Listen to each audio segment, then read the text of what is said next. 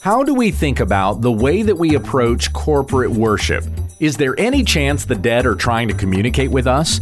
And how can we protest the trans movement in a way that is honoring of the Lord? The answers when we understand the text.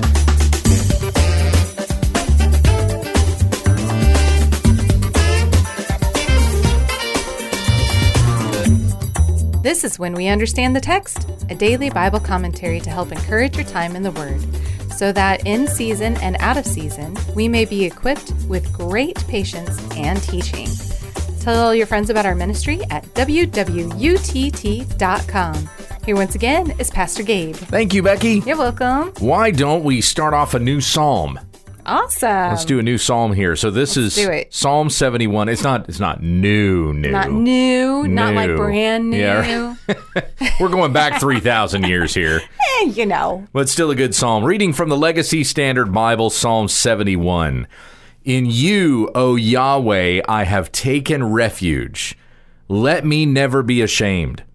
In your righteousness, deliver me and protect me. Incline your ear to me and save me. Be to me a rock of habitation to which I may continually come. You have given the command to save me, for you are my rock and my fortress. Protect me, O my God, out of the hand of the wicked, out of the grasp of the unrighteous and ruthless man, for you are my hope. O Lord Yahweh, you are my trust from my youth. By you I have been sustained from my birth.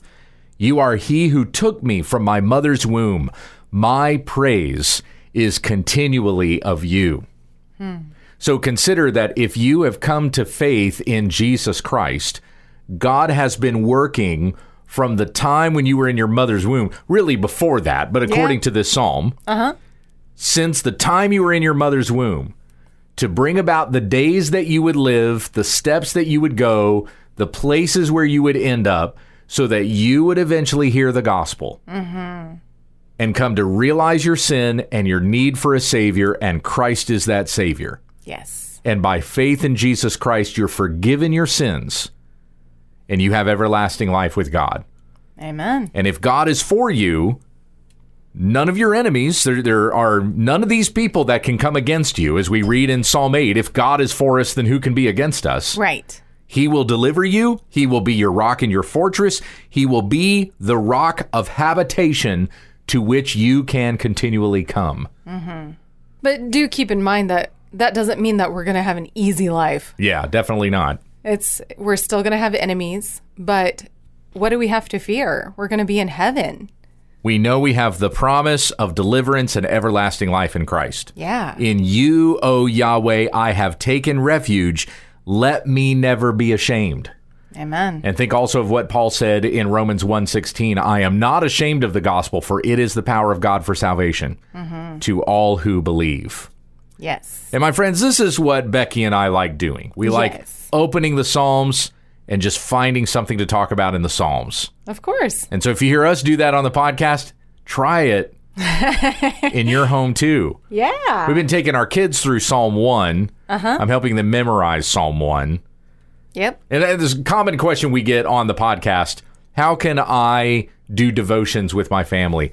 Just open the Bible and read it and talk about it. Yeah. What a wonderful thing. We don't do that enough. Right. Hey, this is the Friday edition of the broadcast, and you can submit your questions to us by sending them to whenweunderstandthetext@gmail.com. Sometimes I also read DMs that I get on X. It's not Twitter anymore. Weird. It's still Twix in my mind. Twix. It's Twitter and X. So it is the social media site known as Twix. Works. That won't get you. That makes me hungry. Yeah, I know, right? It's candy. But RF sent me this message on Twitter. He said, the What podcast is amazing. I can't stop listening. Thank you, brother, for your work. Aw. That is fantastic. That's Appreciate sweet. that so much. So, hey, we'll take your compliments as well as the questions that you have. That one was from a Twix DM, but the rest of these, I think, are email. This one is from Nell and says, Gabe, at my church, when we enter the sanctuary after the Sunday school hour, There is talking and chatting even after the organist begins playing the prelude. I'm wondering if this is a problem with other churches. Shouldn't this be a time of quietness, of preparing to give worship to the great God that we serve? It really frustrates me. Am I being too stiff? I really appreciate your opinion. Well, I'll tell you, we have a lot of fellowship before church starts. Yes. And we really enjoy that. We do. And as a pastor, I'm actually walking up and down the aisles, shaking hands, welcoming people, faces that I recognize, people that I've never met before, people that I'm embarrassed to say I don't know who you are. This might be the very first time I've ever seen you, but if I say that and I find out I should have known you 2 years ago, I'm gonna be really embarrassed about that. So, yeah, there's a lot of joy, a lot of conversation that is happening in our church before we begin services. Now, I'll tell you, we do have some special services where our attitude coming in is to be a little more somber. Right. And we've also had those services where our worship leader will finish the service and he will instruct us, as you go today, be quiet in somber reflection as you go from this place, thinking about what we've sung about, what we've heard said, what we've read in the Word. Right. There are some more services that are going to be inflective in that way. We're meditating on what it is that we've heard. Right. And it just reminds me of Psalm 1, which I've been taking the kids through. Blessed is the man who walks not in the counsel of the wicked, nor stands in the way of sinners, nor sits in the seat of scoffers, but his delight is in the law of Yahweh. And in his law he meditates day and night. Yes. And you know, our daughter, our 8-year-old daughter, I know I got to be more specific. Yeah, you do. Our 8-year-old said, wait a minute, I thought meditation is bad. Oh, well, that's interesting. And I said, it's bad when you think of nothing at all. Because that's the worldly and the pagan kind of meditation. Yeah. You're supposed to empty your mind. You're not supposed to think about anything. You're just supposed to meditate. Right. Focus on yourself. That's right. And go, and then, see what happens to you when you do that. I said, here, this is the kind of meditation that we should have. We actually do fill our mind with something, and it's supposed to be the Word of God. Right. So we'll even have those services where the congregants are encouraged to meditate and be thinking about the things that we've heard and read and so on and so forth. But overall, our Sunday morning services are quite chatty in the beginning and in the end. But I think once we get started, everybody quiets down pretty fast. Oh, yes, right. Yeah, I mean, just this past Sunday when Tom came to the pulpit, it was immediately quiet. Yeah. We had Mez McConnell in our church preaching this past Sunday. And as soon as Tom stepped to the pulpit, it was dead quiet. And he even made the comment, he's like, wow, I don't think that's ever happened before. You guys were immediately attentive. Right after we had VBS, I did the announcements in church the Sunday right after VBS was done. And I got up in the pulpit and I said, when I got up here with the kids this week, I mean, they just went bonkers. You guys are... And then they started cheering and I'm like, okay, wait. That's not what I was trying to get out of you, but I appreciate it. But yeah, once service gets started, we read the scriptures. We have announcements right at the very beginning. Yes. And that's another reason why it doesn't really work to be meditative coming in, the way that we have our service structured. Right. That's true. It doesn't work to meditate when you come in, but rather to be fellowshipping with one another. A lot of these people, their friends have not seen all week. Right. So why not be delighted in being able to fellowship with the saints? Yeah. That's a wonderful thing, especially when you think about church being heaven practice. What we do in church, hearing God's word even, singing these praises, thinking about all that God has done for us and praising his name for it. This is but a taste of what we're going to be doing for all eternity. Yeah. So church is like heaven practice. And in that sense, we're together with the saints. We should delight in that. Yes. We rejoice to be together as the people of God. We've been around worldly people all week long. Praise God, we get to come into this place and think about and meditate on Christ, our Savior. Amen. That's a great thing. And it's good to have those wonderful conversations in the very beginning. Just kind of depends on how your service is structured. Since we start with announcements, and we get that out of the way. Yes. So it doesn't really work to be meditative coming in. But then once whoever is doing the announcements goes into what we call the call to worship, and that's going to be generally a reading from the Psalms. I think there's been a couple of occasions we've read from another passage. Yeah. But usually it's right out of the Psalter. Psalms. Yep. Yeah. And we're calling people into worship, and then we go into the first 2 songs, and everybody's there. Yeah. And then after those first 2 songs, we have a time of confession. Right. The worship leader typically leads in that, or it may be one of the other pastors that stands up and does it. But we're thinking about and meditating on what the scripture says about our sin and confessing our sin before God. And so that becomes part of our worship service. Right. Then we have another song. There's pastoral prayer, which will include reading of scripture. There's another song. There's offering, because giving is part of our worship. Right. You said that in a broadcast a few weeks ago. Yeah. And then another song that's kind of pulling us into the sermon. This song is going to be more directly the bridge. Exactly. Yeah, right. It's bridges that gap. We've had this great worship time, and now let's cross the bridge into reading the scripture. Yes. And it's kind of like, so in the Psalms you have the Egyptian Hallel. No, that's not what I'm thinking of. It's the Song of Ascents. Oh, okay, yeah. So the Psalms of Ascents are the songs that you're singing as you're going up to Zion to worship. Right. So it's kind of like that song there that goes into the sermon. Yes. That would be like our Song of Ascents. Yeah. As we're going up the mountain or over the bridge and through the woods. I'm not going to finish that. To Mount Zion we go? Yeah, to Mount Zion we go. There you go. That's it. Oh, dear. I was like, you finished that better than I was about to do. So we come into the sermon and we're reading the text, all standing together with our Bibles open and hearing God's word read. Yes. And then praying as we come into the scriptures, and then we go into the sermon from there. Yeah. And then at the very end, it just kind of depends on how things went in the service. Sometimes it's a passage, it's a deep, heavy passage we've been in that day. Yeah. Where we're going to be encouraged to be more meditative as we go. Sure. As we go out. Yeah. But for the most part, we're real chatty. We're real fellowshipy. Those that are newer in our church, especially, will stand around a lot longer in fellowship. Yes. And I like that. Yeah. I mean, at our church in Kansas, Providence Baptist, shout out to you guys. Woo! We were hanging out and talking till like 1:30. Yep. And the kids were like, I'm hungry. Yeah, we're ready to go. Like, it's fine. You'll be fine. It's time to eat. So as good Baptists, once a month, we'd have a potluck. Of course. Go along with that. Yeah. But the nice thing about that, finishing at 1:30 with our fellowshipping and standing around and talking like that, when we got to the restaurants, there wasn't anybody else there. Nobody. No lines. Parking was open. It was awesome. That wasn't typically where we went. We went home and ate. But yeah. But still, it was very convenient. Because there's always the joke of like, we got to get out and beat the Methodists to the buffet. That's true. Yeah. But so to answer your question, I think it just depends on like what kind of atmosphere it is. Yeah. Are they gossiping? Is it like bad chatter, or is it like good fellowshipping? Like, I haven't seen you all week, making sure they're doing fine. Encouraging one another. Yeah. And I heard you had a bad week, or whatever, what have you. And so I guess you can kind of just mingle and see.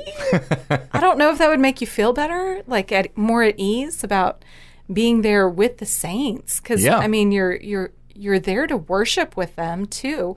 But I do agree with the whole, she said, Nell, yes. Said that the organ starts first. Right. So, and then there's still chattering while the organ starts. So even after the organist begins playing the prelude. That would be a little... I would think if that's the way you're starting, if that's your structure, then maybe you do want to begin kind of an attitude of, okay, the organ's starting. Yeah. So let's get to our seats. Or they're moving to the organ, something. Right. We're finishing our conversation. We're going to our pews, seats, where, whatever seating you have in your church. And you're starting to come into the service, preparing your mind for worship. Yeah. Yeah, I don't know. It just kind of depends on what I don't know what happens after that then in your service. True. Do you go into announcements? I like the concept of doing the announcements first. Yeah. Get all that out of the way. Yeah. When the first several years that I was pastoring, we did that opening song to get people to come in. Right. And then we did announcements. And it was something about that was like, I just feel like I suddenly interrupted the flow of worship. Yeah, that's true. And once we went to doing announcements first or at the very end, that's another place to do them too. Yeah. We've got some friends, some good churches that we like attending nearby where I've seen that pretty normal out here in East Texas anyway. The announcements will be at the very end of the service. Yeah. So that's another place you can stick with. And then it doesn't feel like it interrupts the flow of worship. You know what I mean? That's true. So I don't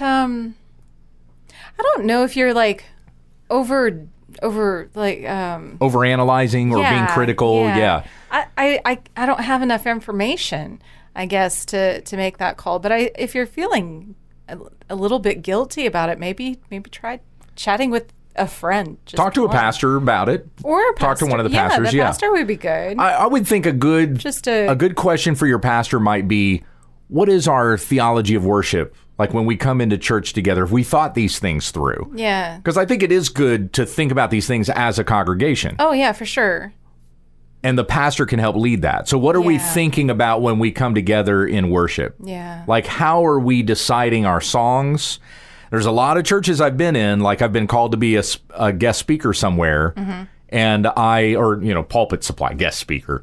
But, I'm filling in for a pastor who's gone that weekend, or maybe the church is in the process of looking for a pastor or something like that. And I come in and they're like, okay, so what are we going to sing? Let's flip through here. Let's do this psalm. Let's do this psalm or song or whatever.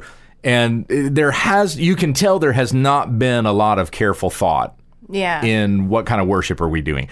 Now, if I'm coming into a church where they're still looking for a pastor, things I understand are a little bit disorganized. Yeah. Hopefully, whenever you find that guy, stuff will start to become a little bit more structured. Yeah. But you still want to be more intentional about it than that. You don't want to have this attitude of, well, we're in church, so what do we typically do in church? Well, we sing these songs. Yeah. So let's pull these songs out of the hymnal or throw these on the overhead or, whatever it might happen to be.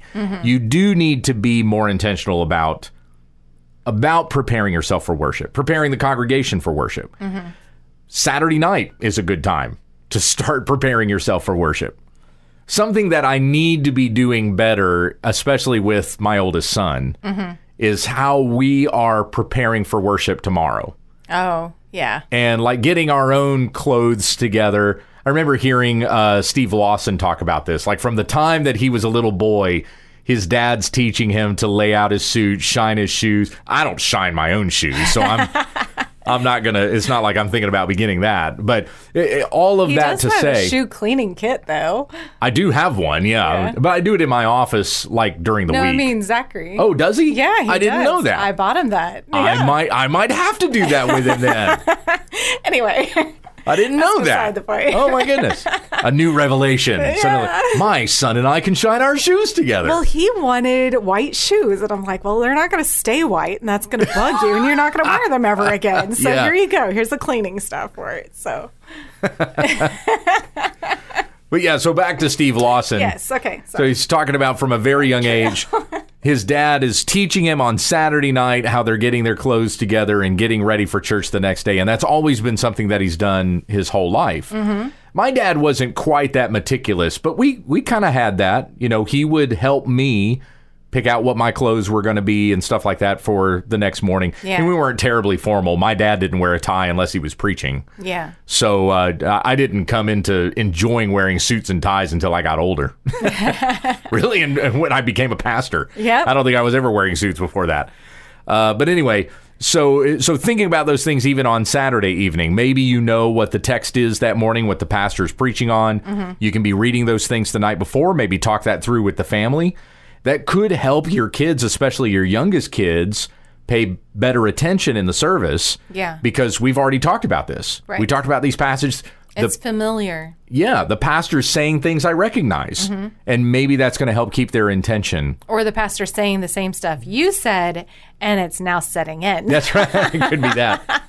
You always got to hear it from more than one person. I said keep intention. Should be keep attention. Attention. Not Attention. You're being intentional about paying attention. There you go. There we go. Anyway.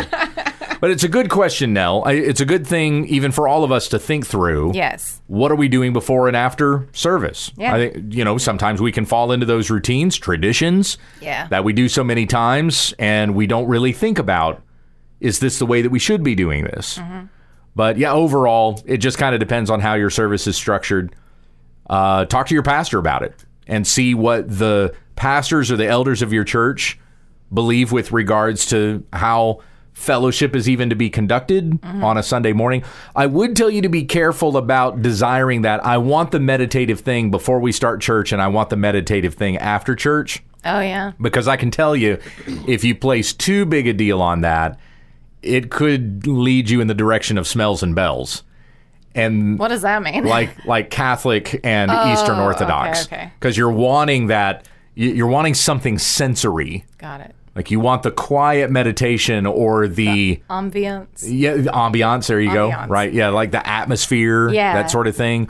So be careful about how you place that. It's not wrong to be thinking about, being meditative before service and stuff like that. Just be careful about how far that's going to end up going. Yeah. I just took that as like when the music starts that nobody's really settling down yet.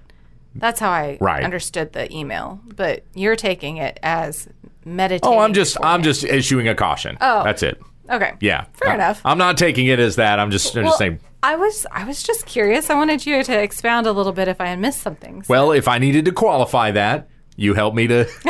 There we go. To give the qualification there. Sounds good. This next one comes from Helene. Dear Gabe and Babe. Recently on Facebook, did we have another one from Helene? That name sounds familiar. Or maybe I'm just remembering that I read this email to you previously. Maybe I'm not sure.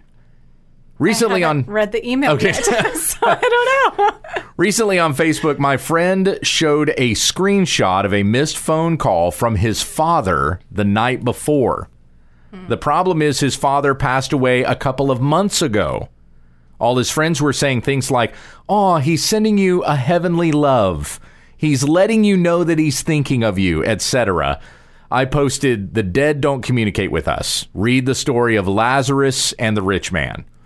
My post, of course, was pushed back with, "I disagree. I believe they send signs. They absolutely send signs." Then I posted, "Then you disagree with what the Bible says, which is the authoritative word of God. Will you please do a what video on this subject? After my mom passed away, I was laying in bed and I heard her voice say, 'Helene,' in a tone that someone would say when they're excited to see you. I knew that our dead loved ones don't communicate with us, but I also know what I heard. I shrugged it off as my mind playing games with me. What other scriptures would you use to help people understand that their loved ones aren't contacting them? Is this evil spirits deceiving us? What are your thoughts about this? I stumbled upon WWUTT back in 2021, and I have listened to all of your podcasts, starting with the oldest one on Spotify, which went back to 2019. As of today, I'm now up to August 17th, 2023. I sit at a desk all day and can listen to podcasts all day long, so you've been my go-to on a daily basis." Aw, that's awesome. Thank you for your ministry and helping us know what the text really means. I appreciate you and Becky's input. Blessings to you and your family. I appreciate you, Helene. That is very sweet. Thank you for that email. So here's the first passage that I would give you, Deuteronomy 18. And this was a passage that we read a few weeks ago with regards to communing with the dead, right? Don't communicate with the dead. Right. That's basically what the passage says. This is what the pagans were doing in the land where God was sending the Israelites into the promised land. Mm-hmm. So you're not to be like them. It's because of these abominations that God is driving them out before you. Yeah. So don't think that you can commune with the dead or that the dead communicate back to you. Mm-hmm. Isaiah 8:19-22 is another good passage. Now, when they say to you, "Inquire of the mediums and the spiritists who whisper and mutter," should not a people inquire of their God? Should they inquire of the dead on behalf of the living? To the law and to the testimony. If they do not speak according to this word, it is because they have no dawn. and they will pass through the land hard-pressed and hungry. And it will be that when they are hungry, they will be angry and curse their king and their God as they face upward. Then they will look to the earth, and behold, distress and darkness, the gloom of anguish, and they will be banished into thick darkness. When you start thinking that you can hear from the dead, if you think that you heard it once and you want to hear it again, that won't ever stop. Yeah. You will look for more ways that you can hear from the dead, more ways you can hear from your dead loved ones. Helene, I think you treated that the right way. You thought you heard your mom say your name to you in a way that sounds very excited. And you just played that off as your mind playing tricks on you. It could have been one of two things. It could have been that your mind was playing tricks on you. Yeah. I mean, I've had that happen to me before. Yeah. Like Becky and I have been laying laying in bed, and I've looked at her and I said, "Did you hear that?" And she's like, "What are you talking about?" I said, "I swear, one of the kids just said something." "No, they're asleep. Go back to sleep." You know. I mean, we've had those occasions as parents hearing our kids constantly. Yes. You can think you're hearing your kids even when they're not there. So I get that. Your mind could be playing tricks on you. The other thing is, it really could be an evil spirit. Yeah. So there could be an evil spirit that's trying to play a trick on you, trying to woo you into this, tug at your heartstrings, desire to inquire from the dead. And then what God says won't be enough for you anymore. You'll start to look for these other things, which Isaiah 8 describes as things of the earth. And behold, distress and darkness and the gloom of anguish will come upon you, because you'll never yield from this spiritism what you want to glean from it. You'll never actually communicate with the dead. It's not that. It's evil spirits that are responding to you with things. Yeah. Teasing you and enticing you, drawing you away from God. God is not enough. His word is not enough for me. I need to hear a word from my dead loved one. But you're never actually getting a word from your dead loved one. Right. And so it leaves you empty and full of darkness and in anguish. Scripture says it right there in Isaiah 8. That's exactly where it's going to lead you to. So when Becky and I were talking about a couple of weeks ago, the whole alien phenomenon that is kind of blowing up right now. Right. And you've got even witnesses that are testifying before Congress. Oh, we know that we've made contact with aliens, and we have their ships and, you know, them in storage, their bodies in storage, and all this other kind of thing. Yeah. Right? Well, all of this is a trick, and it's demonic. It's demonic activity. And especially here, listen to the messages that sometimes they'll put out there. I'm not talking about the aliens, but the people that claim that they've spoken to aliens. Listen to their messages. What are the aliens saying to us? They're saying things that really sound like a communist environmentalist. Yeah. Like, take care of the earth. You people don't take care of the earth well enough. You're abusing your resources. You're polluting the thing that has been given to you, nature, and all this other kind of stuff. And then they'll also say, you know, you need to be sharing your possessions, giving up your possessions to evenly distribute it with others and stuff like that. I've heard some of these people say that's what the aliens are telling us. Yes, exactly. Okay. And so even this testimony that's coming before congressional hearings, that's eventually where it's going to go. They're going to try to push this environmentalism and this Marxism on us. For sure. That's exactly what they're going to do with it. So I don't know if they're really communicating with aliens or not. It could just be, you know, the government. A ploy. Right. Just another one of these things, just like COVID was. They're going to take an opportunity to try to push some sort of Marxist ideology. That may very well be what all of this is up to. But anyway, since we're seeing this more and more mainstream, there's going to be a lot of intrigue that'll be stirred up by people in the population, and they will hear stories about, well, we have communicated with aliens, they have spoken back to us, and people are going to try to do that themselves. Yeah. This is not just some harmless thing. Right. Don't try to do it. Because what they are communicating with is not extraterrestrial beings from another world. They are communicating with extra-dimensional beings, which are demons. They are demons that are communicating with these people. It is not an alien life form from another planet. Right. And I'm just going to tell you straight out, that's not even possible. If there are other worlds in space, I don't think there are, but if there are, there's no physical way that they can get to us. Not at all. True. It is physically impossible for them to get here. There's no way they could get here. So the UFOs or UAPs and all this other kind of stuff that people are seeing, these are demonic tricks. And even the people who have seen them and have studied them on the regular will say that there's something spiritual about it. Yeah. There's something about it that seems to defy any physical property, which is part of the reason why they changed the name UFO to UAP. Instead of an unidentified flying object, it's an unidentified aerial phenomenon, because the object is not really flying. Yeah. Nor is it really even an object. Yeah. They seem to defy physics, like when some of these pilots have been out over the ocean and they have seen these craft and even captured them on radar. Right. So we've had video of this, incredible video, not just the blurry images that nobody can ever seem to get a clear picture of. When those objects descend into the ocean, they just vanish. There's no splash. If it really was an object, if it had physical property to it, it'd splash. It can't just vanish into the water like that. Right. There would be some sort of disruption on the surface, you know? Yeah. So all of this does seem to have some sort of spiritual or otherworldly property to it. And it is demonic tricks. Even the same as encountering ghosts or hearing voices that you think is the dead communicating with you. All of that is a demonic trick. Yeah. These are things that demons do. We cannot play with this. We can't tamper with it. It's not some harmless thing. You are actually communing with evil spirits. So you're on the right page. In other words, like she's giving the right advice. Exactly, right. Yes. Right. Now, about the question she asked with, is there anything in Scripture that tells us that the dead don't talk to us? And she mentioned Luke chapter 16. This is the story of the rich man and Lazarus. Mm-hmm. It's a story that Jesus tells. Yeah. And if there's anybody that would know that something like this happened in the spiritual realm, it would be Jesus. Right, of course. And so he talks about the rich man who enjoyed great things, Lazarus, who ate the crumbs that fell from the rich man's table. A day came in which Lazarus died, and angels carried him to Abraham's side.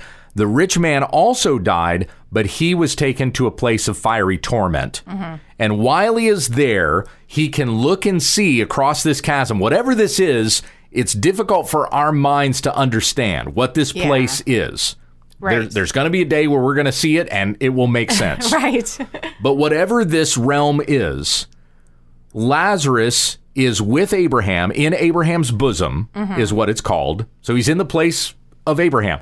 Earlier this week in Matthew chapter 8, I read of the centurion's faith when he asked Jesus to heal his servant. Oh, uh-huh. And because of the faith that he had, if you just speak a word, I know he will be healed. Right. Jesus marveled and said, nowhere in Israel have I seen faith like this. Right. There will be those who will come from the east and the west and will recline at table with Abraham, Isaac, and Jacob, while the sons of the kingdom will be cast into the outer darkness.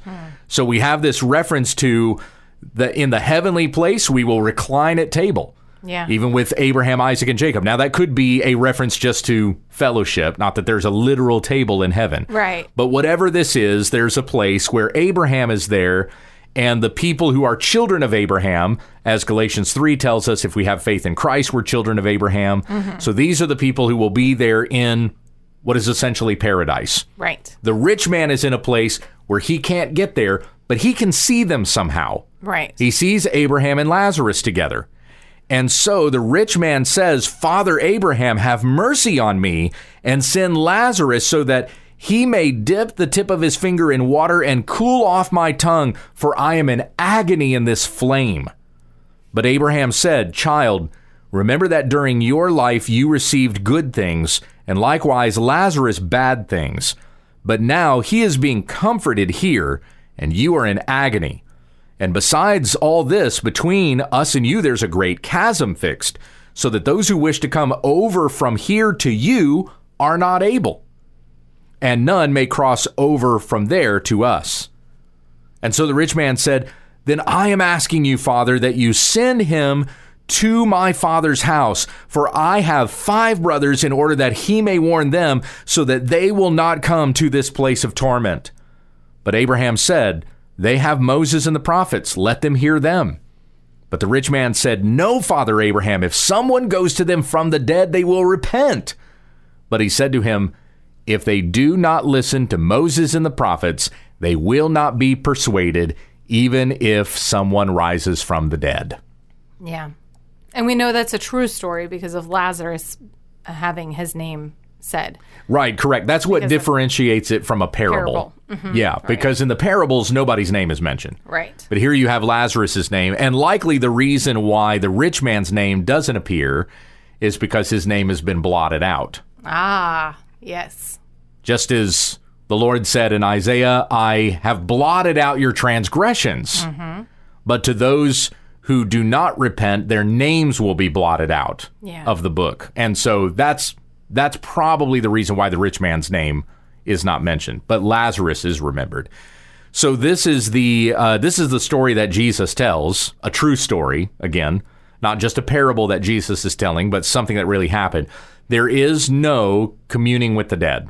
There's the dead don't come back from that place into the physical realm to tell us what's over here. Right. Now, someone will say, well, what about Samuel talking to Saul through the Witch of Endor? Okay. Right? That is narrative. And remember the axiom that narrative is not normative. Yes. For whatever reason, God permitted that one occasion. Right. Because Saul was attempting to communicate with Samuel. And so we had this medium or this necromancer call him up. Even though Saul had purged all the necromancers from the area. Right. Yet he finds this one witch who can call up Samuel for him. And because Saul has done this, Samuel says, "You're going to be joining me tomorrow." Yep. In other words, you're going to be dead tomorrow too. So this wasn't an evil spirit. Evil spirits don't prophesy like that. Mm-hmm. Evil spirits lie. Right. They don't tell you the truth. So the fact that Samuel told him, what you want to hear. Yeah, right.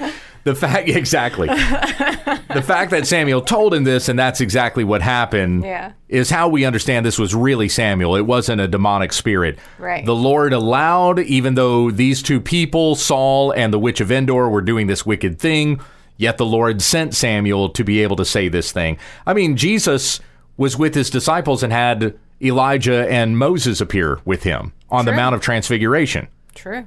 So we do have those occasions where those who have gone to be with the Lord have made some appearances even after their deaths. Mm-hmm. But that doesn't mean that we can communicate with those individuals. Right. Very special occasions, special circumstances that would be on the scale of a prophet speaking. Right. The prophets don't speak to us anymore. Hebrews 1:1, long ago at many times in many ways, God spoke to our fathers by the prophets, but in these last days he's spoken to us by his Son, whom he has made heir of all things.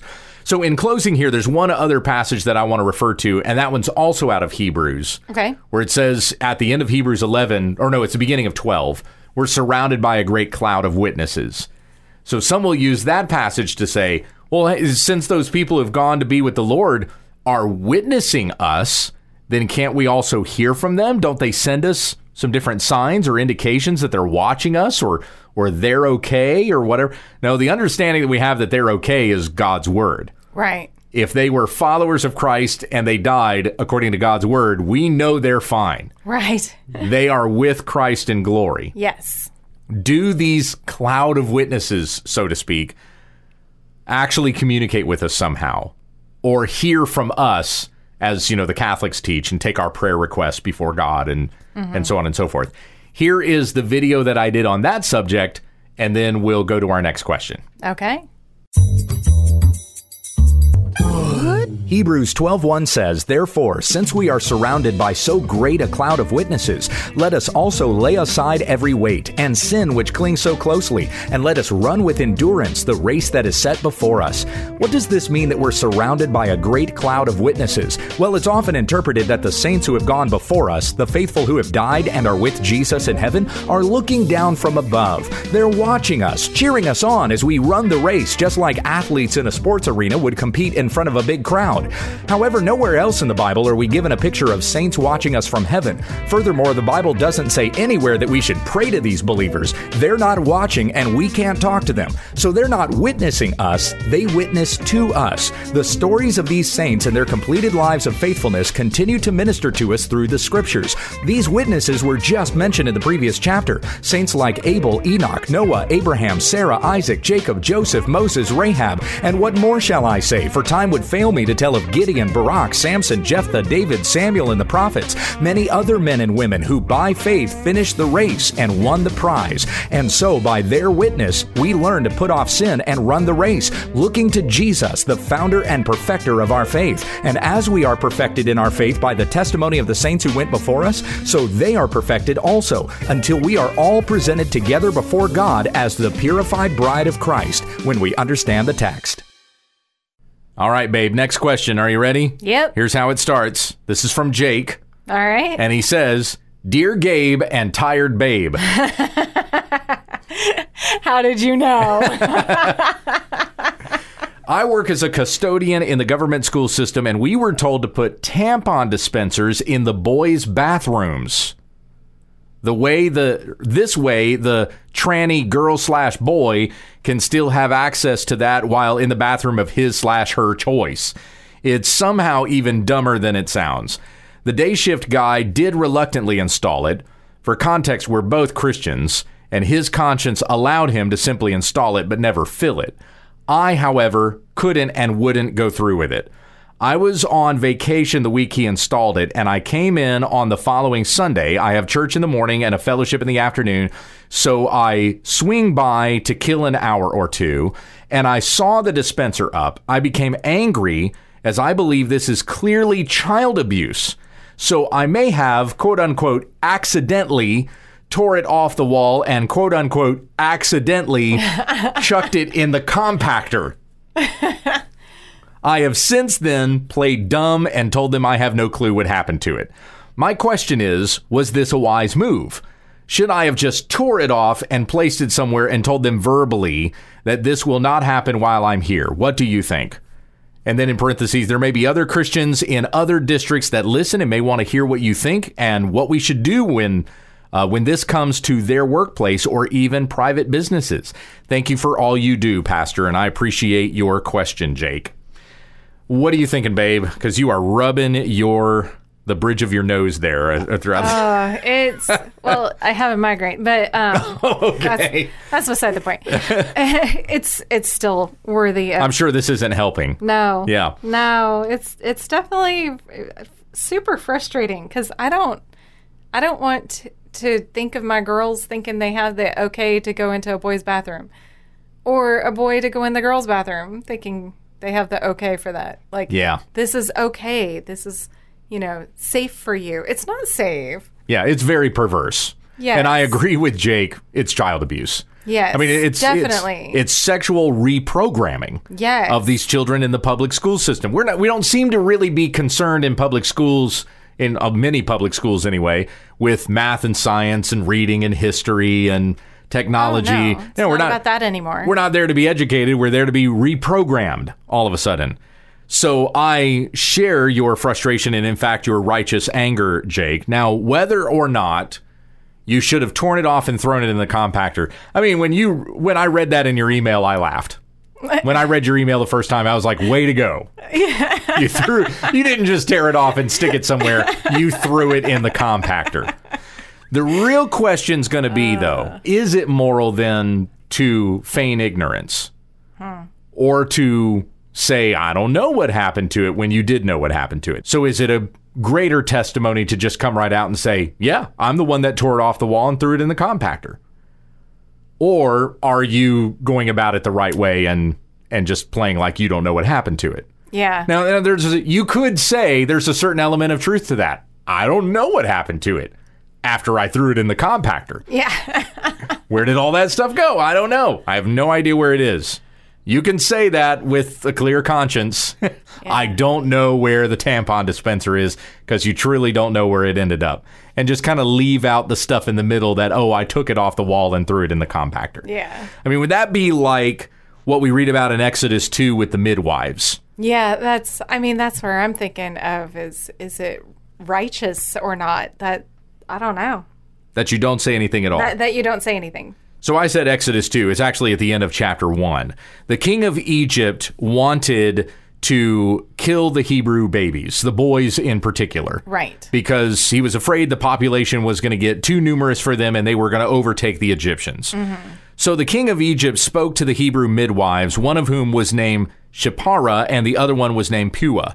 And he said, when you are helping the Hebrew women to give birth and see them upon the birth stool, if it is a son, then you shall put him to death. But if it is a daughter, then she shall live. But the midwives feared God and did not do as the king of Egypt had spoken to them, but let the boys live. So the king of Egypt called for the midwives and said to them, why have you done this thing and let the boys live? Then the midwives said to Pharaoh, because the Hebrew women are not as the Egyptian women, for they are vigorous and give birth before the midwife can come to them. So God was good to the midwives, and the people multiplied and became very mighty. Now it happened that because the midwives feared God, he made households for them. And Pharaoh commanded all of his people, saying, every son who is born you are to cast into the Nile, and every daughter you are to keep alive. So there, the midwives said something that, we argue over this particular text and say, well, they lied. Right. But did they? Because God's response to them was that he was good to them. Yeah. He blessed them and gave them large households of their own. Yeah. There is in this debate about lying, like say you've got two armies that are in battle. You got God's army, the Israelites on one side. Okay. You've got another army, the Hittites on the other side. And let's say God's army flanks them. Okay. Or they've kind of divided up and they've got this other portion of the army that's in hiding. They go to battle against the Hittites. And then here comes the other Israelites over the hill to take them. I mean, was that deceptive? No, that's strategic. Yeah, that's strategic. So is that the same thing here with regard to the midwives? Were they really lying? Were they being deceptive? Or was this something strategic to not only preserve themselves, but even preserving the Israelites? These are questions that come up. These are moral and ethical questions that come up, too, when we think back to when the Jews were being persecuted by the Nazis. And you would have Jewish sympathizers that would hide Jews. Yeah. And then the Nazis would come in and say, are you hiding Jews? No Jews here. Right. Is that lying or they're protecting life? Right.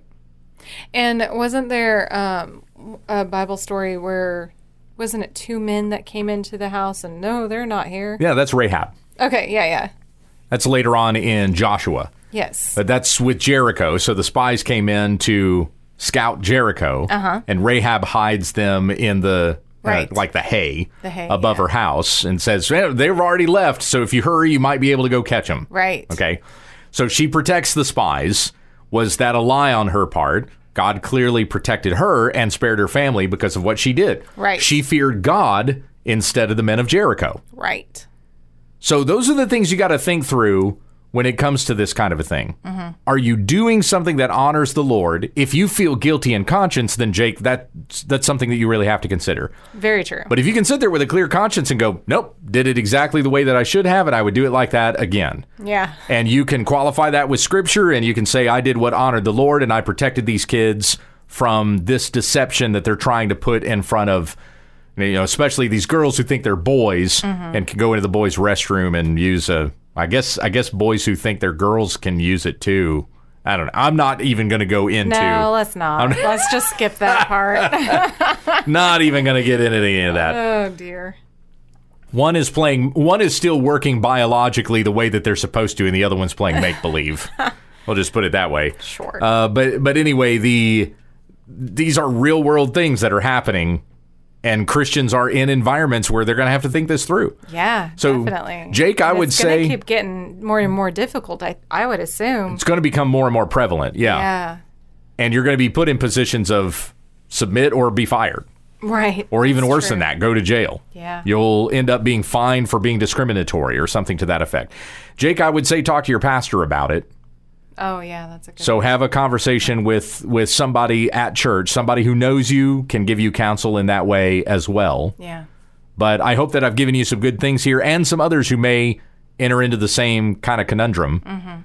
And more in depth. I mean, whatever action you take, you have to be willing to accept the consequences. They could say, well, you've ripped the thing off the wall, you threw it in the compactor, that's destroying public property, you're going to have to pay for it, or you're going to face charges for that, whatever it would happen to be. Since you work for the public school system, and this is the direction that the public schools are going, if that's the way that you respond, then there's going to be consequences for that, and you just have to accept it. But in your mind, be sure to have a clear conscience before God that I did nothing wrong.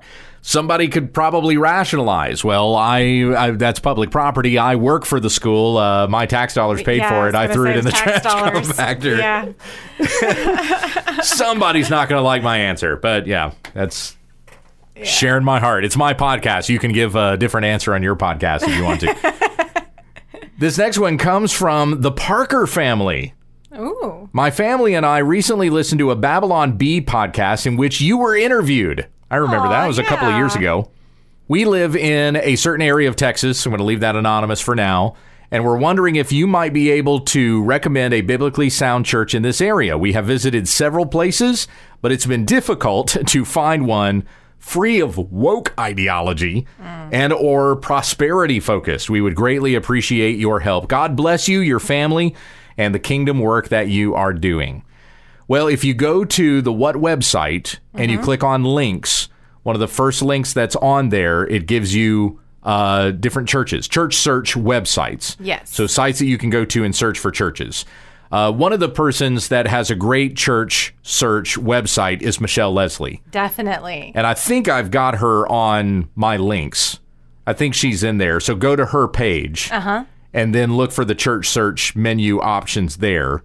Type in your location, and you should be able to find something. She links to several other church sites, too, if I remember right. Yes. Founders is a good one. But you know, Ron and Tammy, who sent us this email, I looked up your location on Founders website, and there wasn't anything nearby. Okay. More churches need to be utilizing that Founders website. Definitely. It's just a matter of churches have to sign up for it. They have to enter their own church and put it in there. And there's just not many in that database yet. So more churches, you need to go to founders.org and enter your church information. Now, it's a Baptist site. Yeah, so it would only be your Baptist church and really on more of the Reformed side of things. You don't have to adhere to a Reformed confession of faith, but it's more those Reformed Baptist churches, Reformed-leaning Baptist churches that are going to utilize the Founders website. Yeah. So you could utilize Michelle Leslie's because she's updating that quite often, if I'm not mistaken. Yeah, or at least as I understand it. Right. If you have a solid church, just plug it. You got to get the word out there. There are people looking. That's right. There are. And everywhere. they're all over asking us for good church recommendations. Especially in Texas, where people are relocating here. Yes. We're getting a lot more emails from people saying, hey, I'm in Texas now looking for a good church. Where can I go? Yeah.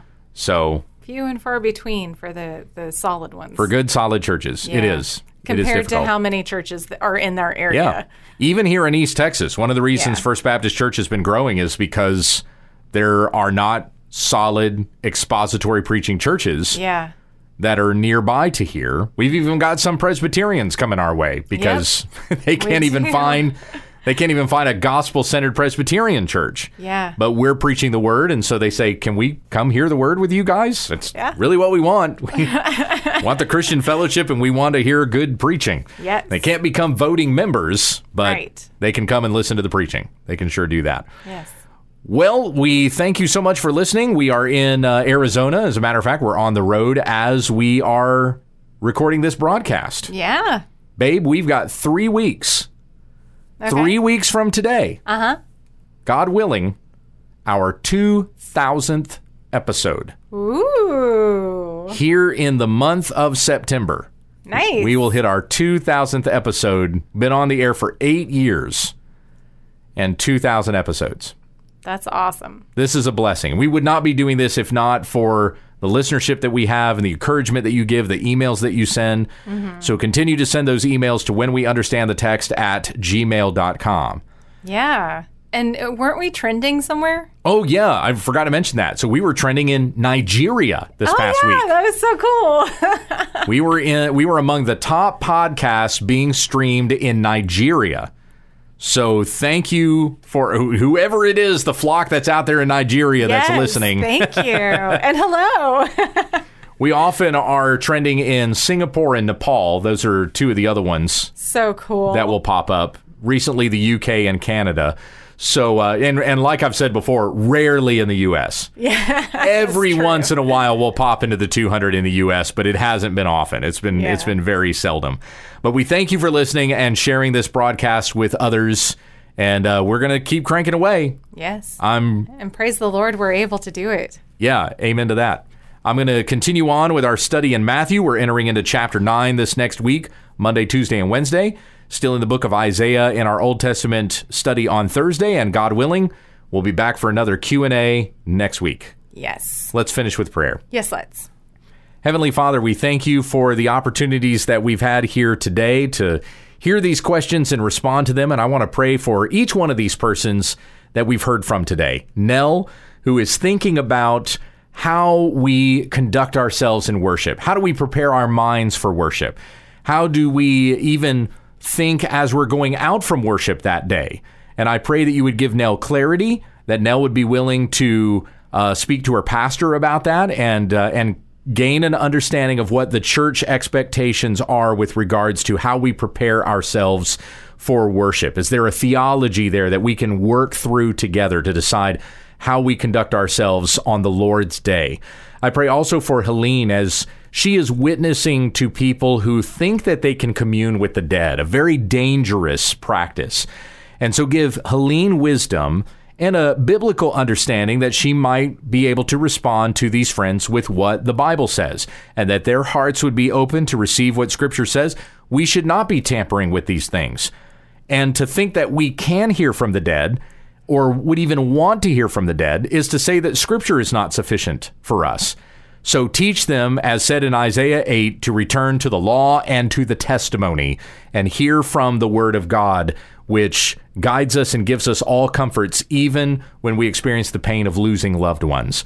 We pray for Jake in this situation that he's going through and his Christian coworker as well, with regards to tampon machines in the boys' restroom. What a day that we live in right now, where our school system is so corrupt that these things have become normally heard about in public schools. Give Jake wisdom to know that he's made the right decision and how he responds even in the midst of that decision. And then Jake's communication with his pastors as well, submitting to those who are in authority over him, who shepherd his soul and are able to give him guidance in this particular scenario also. And we pray lastly for Ron and Tammy that they would be able to find a good church where they live, a place where they can gather with the saints and rejoice with the Lord together. Seems like we began and ended the same way, thinking about how we worship together and thinking about where we can worship with the saints. So guide us in your truth, and may we continue to rejoice in this opportunity to gather with brothers and sisters in the Lord, celebrating what Christ has done for us and praying together, Lord Jesus, come quickly. It's in his name that we pray. Amen. Amen.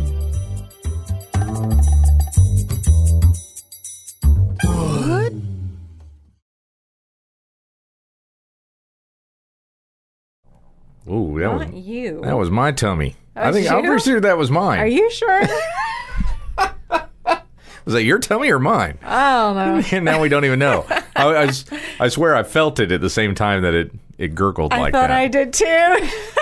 That's funny. Maybe they're talking to each other. It could be. It's like, let's start a chorus. That was funny. Oh, funny stuff. We've done a lot of things at the same time. I don't know that we've ever had stomach gurgles at the same time. It's just those yummy waffles you made. Yeah, there you go. Oh, so good. Okie dokie.